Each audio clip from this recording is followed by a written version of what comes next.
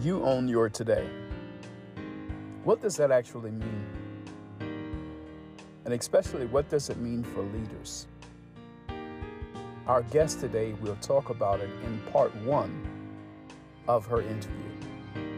Hey, let's talk about it. If you're going to be a leader, you first need to have the clarity to understand where you're leading to and where you're leading from in your own self. Greetings, leaders, and welcome to another episode of Leadership is Podcast. This is season 4, episode 20. I am your host, Jason Muhammad, founder of JM Leadership Development. I am Lakeivia Johnson, the founder and lead education catalyst of my company, Steps Academic Advising and Education, LLC. Thank you so much for being with us again today. We have a guest, Jason. Don't you know it? Absolutely. It's a phenomenal guest and a mentor of mine, actually, Miss Sandra Grace. Wonderful person. And once you get to know her, she is a firefly. She's she's just a great person overall, and someone great to talk to when you have business questions. Again, like I said, personally, I know her. I've known her for a few years, and definitely someone you want to get to know. Hey, Miss Sandra Grace, do you want to go ahead and say hello since he went ahead and gave you that wonderful introduction? Well, I'm kind of blushing at the moment, but thank you, Jason. That was sweet, and I think we've known each other now. Probably 6 years, I think. Yeah. Yeah, So, something like that. well, so thank you for all your kind words. I genuinely appreciate them. Oh yeah, no doubt, Sam. We've done some work together before. When I was a program manager over at Green Opportunities there, invited you to come in and speak to some of the students, and you gave one of the realest speeches, that I think that they and I have ever heard, which, helps me to understand that it's no coincidence that you founded this nonprofit who gives this child a wonderful platform for saving the lives of children and making sure that, there's a halt with this child trafficking that's going on. So thank you so much. Thank you so much for that. So, but, I got a question for you. How did you end up in Asheville? Well, my husband and I, the last company we built was in Longmont, Colorado. Mm-hmm. And we actually built the first generation silicon chip that did all of the compression technology for the new smartphones. And Wow. our company had been, in May of 2000, our company had been bought out. And my husband at the time and I decided to spend 7 months on the road. We had a fifth wheel trailer and a truck, and we just traveled for 7 months and hung out. And then we started thinking about, where did we really want to live? Like, what would that look like? And interestingly enough, what came out of our 7 months on the road in a fifth wheel trailer was that I wanted to live in North Carolina in the mountains, and he wanted to live in Florida. And we actually ended up getting divorced, and we're still best friends to this day. We talk 3-4 times a week. But we both just really realized that we wanted very different lifestyles, and we probably could have managed, staying married, but at the time it didn't seem like the right choice. So we got divorced, and I stayed here in Asheville, and I absolutely love it here. So, and he moved to Clearwater, Florida. So it was a great time for both of us, and he's married to one of my best friends, and and I go down and stay with them a couple times a year, a week at a time. So that'll tell you the strength of our relationship. Wow, yes, that tells the strength of the relationship that you have with both of those people. Yeah. Well, she became my best friend after they got married. Okay. Well, that is cool. I think it's really awesome when two people can be mature enough to say, hey, this is going to work, this isn't going to work, and these are the reasons why. Should we try to do this together or not? A lot of us younger people, for sure, I think are missing that when we're developing relationships, especially those we think that are going to be meaningful. So I'm really happy you shared that with us. Thank you for sharing. You're welcome. I don't see it. There should never be a losing part or a losing side in any relationship. All relationships should always be negotiated for everybody winning. Mm. And that means in personal and business. You said in personal and business? Yep. I totally agree. I think that a lot of times people don't really understand that in business, especially, it's just like being in a relationship. You have to make decisions that, may not always be the best, or may not always make you happy, so to speak. But for everybody to thrive, we have to make, those decisions just like if we were like choosing to make, get married or divorce. That's how I feel. So. Well, you know what? You spend more time at work than you do with your partner. So I think Mhm. you're right on the money with that one. It really makes a Mhm. lot of sense. And a lot of people just go out and get jobs, and that's their first big mistake. You should never just go out and get a job. You should always look and see if it fits in your life plan. Yeah, I agree 100%. You have to be intentional. You have to be intentional about the life choices that you make and the impact that it's going to have on not just yourself, but anyone that you have accepted into your personal circle or your business circle. All of those people count, right? All of those relationships matter. But then you have to be careful with the relationships that you build or the people that you are around, that you can begin to, personality worship or begin to have what they call this syndrome that people have to be someone else other than their authentic selves. And so, yeah, I mean, I agree 100%. You have to be intentional, but you also have to be mindful of the people that you're around, the people that you invite into your personal circle, that do they add value to you or do they devalue you and your purpose and where you're going in life? Jim Rohn said, "You are the sum of the five people you surround yourself with." And he Mhm. also said that if you show me your friends, I'll show you your future. And, we tend to make our biggest relationships or connections at work.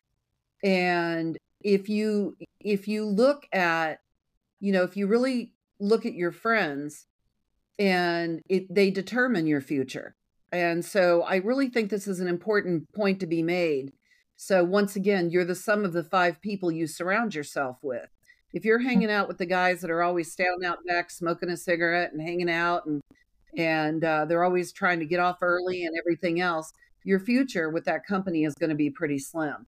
But if you're working with the go-getters inside the company, and you're working with the top five people in whatever you're doing, I don't care if you're working at Walmart or Target or Wall Street. If you've surrounded yourself with five people that are the best, the very best of the best, and sometimes you don't always have access to the top people in the company, but you know what? You have access to their secretaries, the people who work for them, and you always want to be on the winning team. Wow, what you just said is so powerful. And I'm glad you just shared that because Jason just wrapped up a 6-week leadership training program. And in this program, he taught the students to do the same thing you just said. Don't actually just go get any kind of job.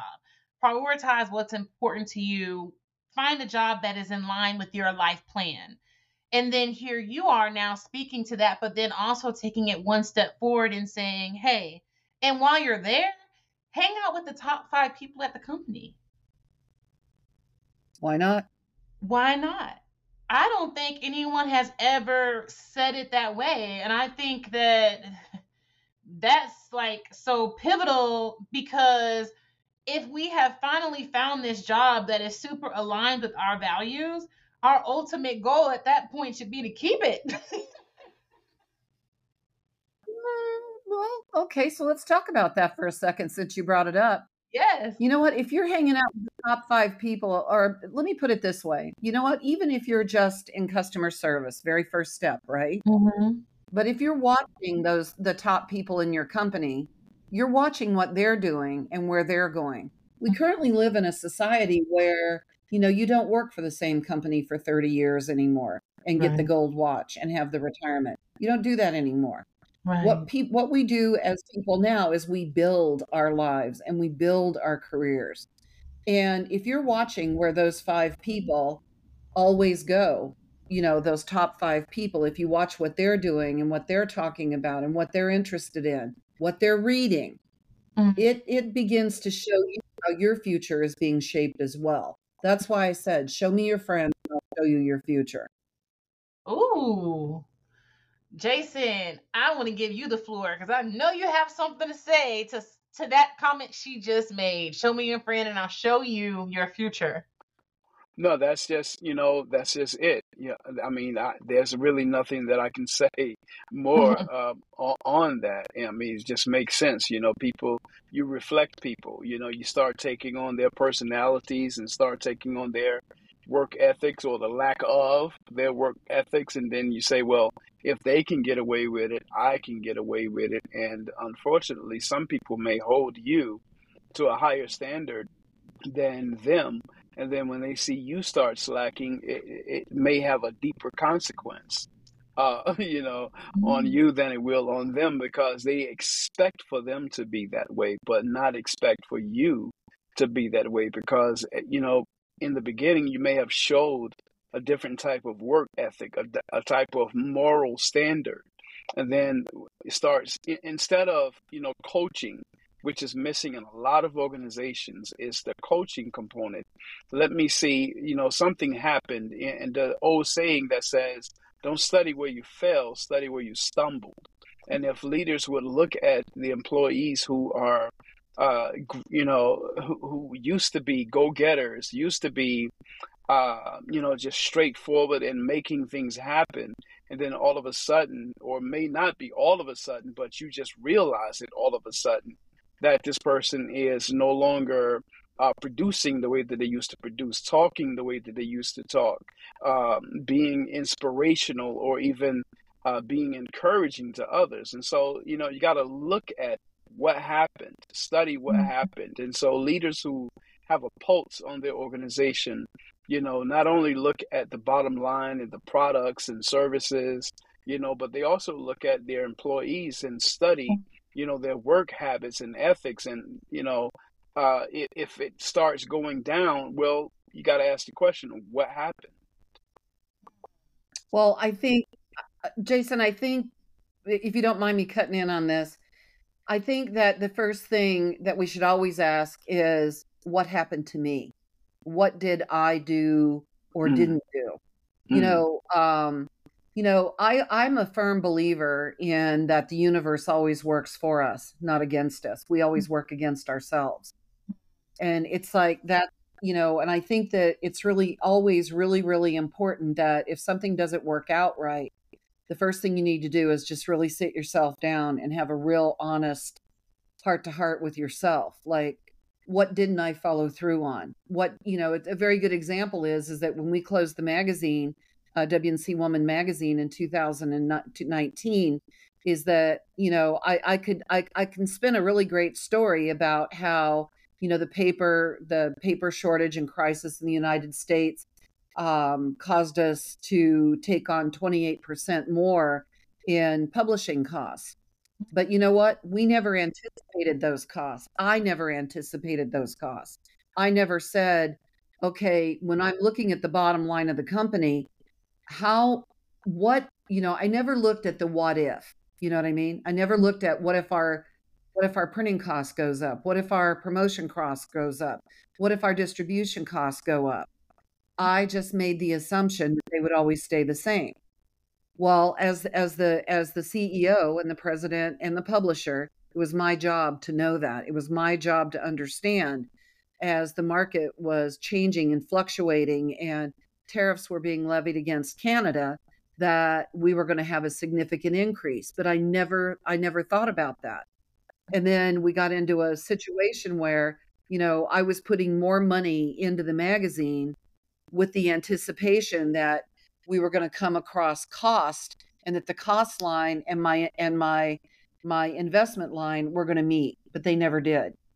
And so, I can tell you that of every business failure I know of in my 40, 50 years of work, I can tell you that it was the guy at the helm who made the mistake, because they didn't anticipate a problem, or they were so busy taking care of personal problems that they forgot to take care of business problems. And, first and foremost, it always starts with the person in charge. Doesn't matter who you are, doesn't matter what company you're running, it always starts with you. The buck stops with you because you're the guy that has to have the answers. And it's that way in every area of your life. You are so right. And that's actually things that Jason and I talk about a lot on this show. Leadership is influence and service. We're influencing the Absolutely. people we're around. We are setting the example. We're supposed to be paying attention. We're supposed to be serving those underneath us. Serving us even, serving others even includes modeling, being aware of the external environment. Yep. And we talk about how leadership at the top trickles down to the bottom. And a lot of people don't realize that. Some people think, oh, now that they're in charge, their job has ended. When in the reality, we believe, and correct me if I'm wrong, Jason, their job has just begun. Yeah, that's absolutely correct. Like that's when it starts. So so not when everything is going, peachy and what have you, but it's when the problems start to arise. I remember listening to Brian Tracy, and Brian Tracy, one of the great goal setting gurus of our time, talked about there's three ways of how you can look at a problem. First, you look at it as a situation. Secondly, you look at it as a challenge. He said, but the third and most important way of how you look at a problem is an opportunity. And so every opportunity, that arises in organizations is just that, an opportunity, to learn, to grow, to fix. But if you look at every opportunity, like a nail, if the hammer is the only tool that you have, you're going to look at every opportunity as a nail, right? And Mhm. and so definitely, as Sandra's talked about, and what you're talking about is, one of the things that leaders have to have, is a set of tools, right? And so one of the greatest tools that starts with leaders is a leadership mindset.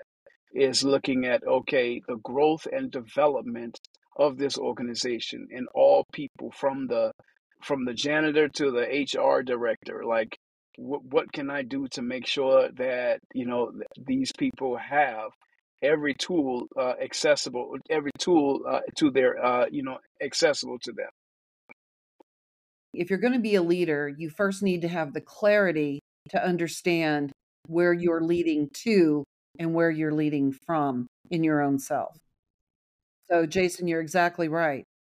Mm, You got to have that clarity. You've got to be really clear about what your vision is, and you need to understand how to properly communicate that vision. And then you've got to make sure that every person that's in that company or that you hire in that company, you understand their role that they play right, in right, developing the vision of that company and what set right. of tools. I think that before you can even, identify who you're going to hire, you need to understand what their job is going to be. And from that, you have to, and then every person you hire, you have to understand what set of tools that you're going to equip them with. Because Mm, some people you hire are going to be like really great at one thing, but they're weak in another thing. right, So then let's say the second team member is going to have an offset in that skill that that other person is weak in. How is someone else going to shore up that person? And how is the leader going to develop the team in such a way that they work together as a team? Because you know yeah. what? There's no I in team. What were some of the top challenges the tech entrepreneurs experienced at that time? Oh God. Whoa. All right. So first and foremost, let me tell you, is that a very large number of the CE of the people who wanted to lead these companies, be the CEO, Mhm. they were technology guys. They weren't C-suite people. They were Uh, technology people. And they really didn't have the skills to be leaders in their company. They were great at leading in technology. They understood that. They understood they were the ones who came up with the technology to begin with that, in that time period. But they didn't know how to go out and raise money. They didn't know how to build teams. And as a recruiting and consulting firm, that was my specialty, is to understand how to build the teams by personality, how to build a culture within a company. And that was one of the biggest challenges, is how do you build a sustainable culture? And I worked in Silicon Valley back in the really amazing days of the dot-com bubble and all of that. okay. And this is, like Cisco Systems had just started building routers, and nobody had ever heard of a smartphone that had a terabit anything in it. So you know we we watched the first year that we were an organization. We launched over 300 successful software companies, and we had 200 more in incubation and in acceleration. And Wow. one of the hardest things was trying to convince a technology person that he literally could not be the CEO of his company. He couldn't build a company and build a product at the same time. There were very few, if somebody goes, well, what about Bill Gates? Sweetheart, Bill Gates at the time, he knew that his talent laid in building the platform that Microsoft was built on. He knew that. He was a technologist. So he went out and hired the best guys he could find in their field for leadership of the company. Right. And then he grew into that position when it was time. He didn't start out as that. He started out as a technologist. A book I want to recommend for everybody to read is The Tipping Point. And it talks about how people who actually hit their tipping point, the tipping point is at 10,000 hours, theoretically. But some other things that were interesting is back in those days, um, the if it was like technology was developing so fast, and it's the same thing that's happening today. We're Right. experiencing this with AI. AI has been on the market now about 12 years, and as it broke through, so to speak, everybody's jumping on the bandwagon. AI this, AI that, AI this, AI that. You know what? What's going to happen here pretty quickly is we're going to start to see the faults and faulting in AI and the use of AI. And don't get me wrong, it is an incredible product and it is our future.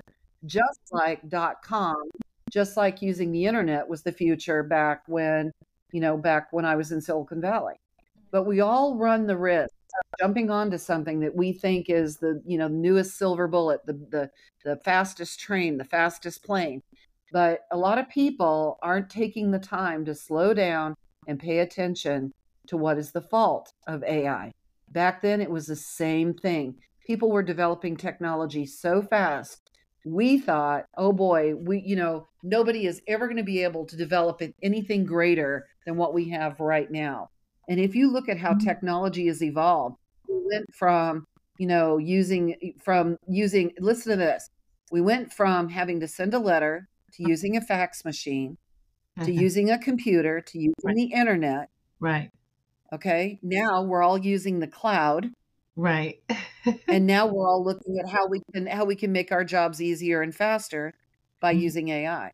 So, there's the upside, and then there's always the downside to everything. So one of the biggest challenges in anything today, technology today, is what really is the greatest next best step.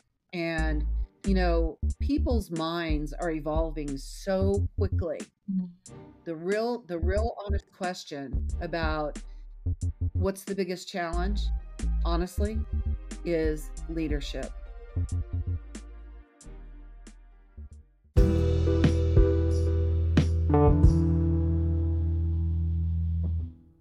Hey, thank you so much for enjoying another episode of Leadership Is Podcast. This is season 4, episode 20, and it's actually part 1 with our guest, Sandra Grace.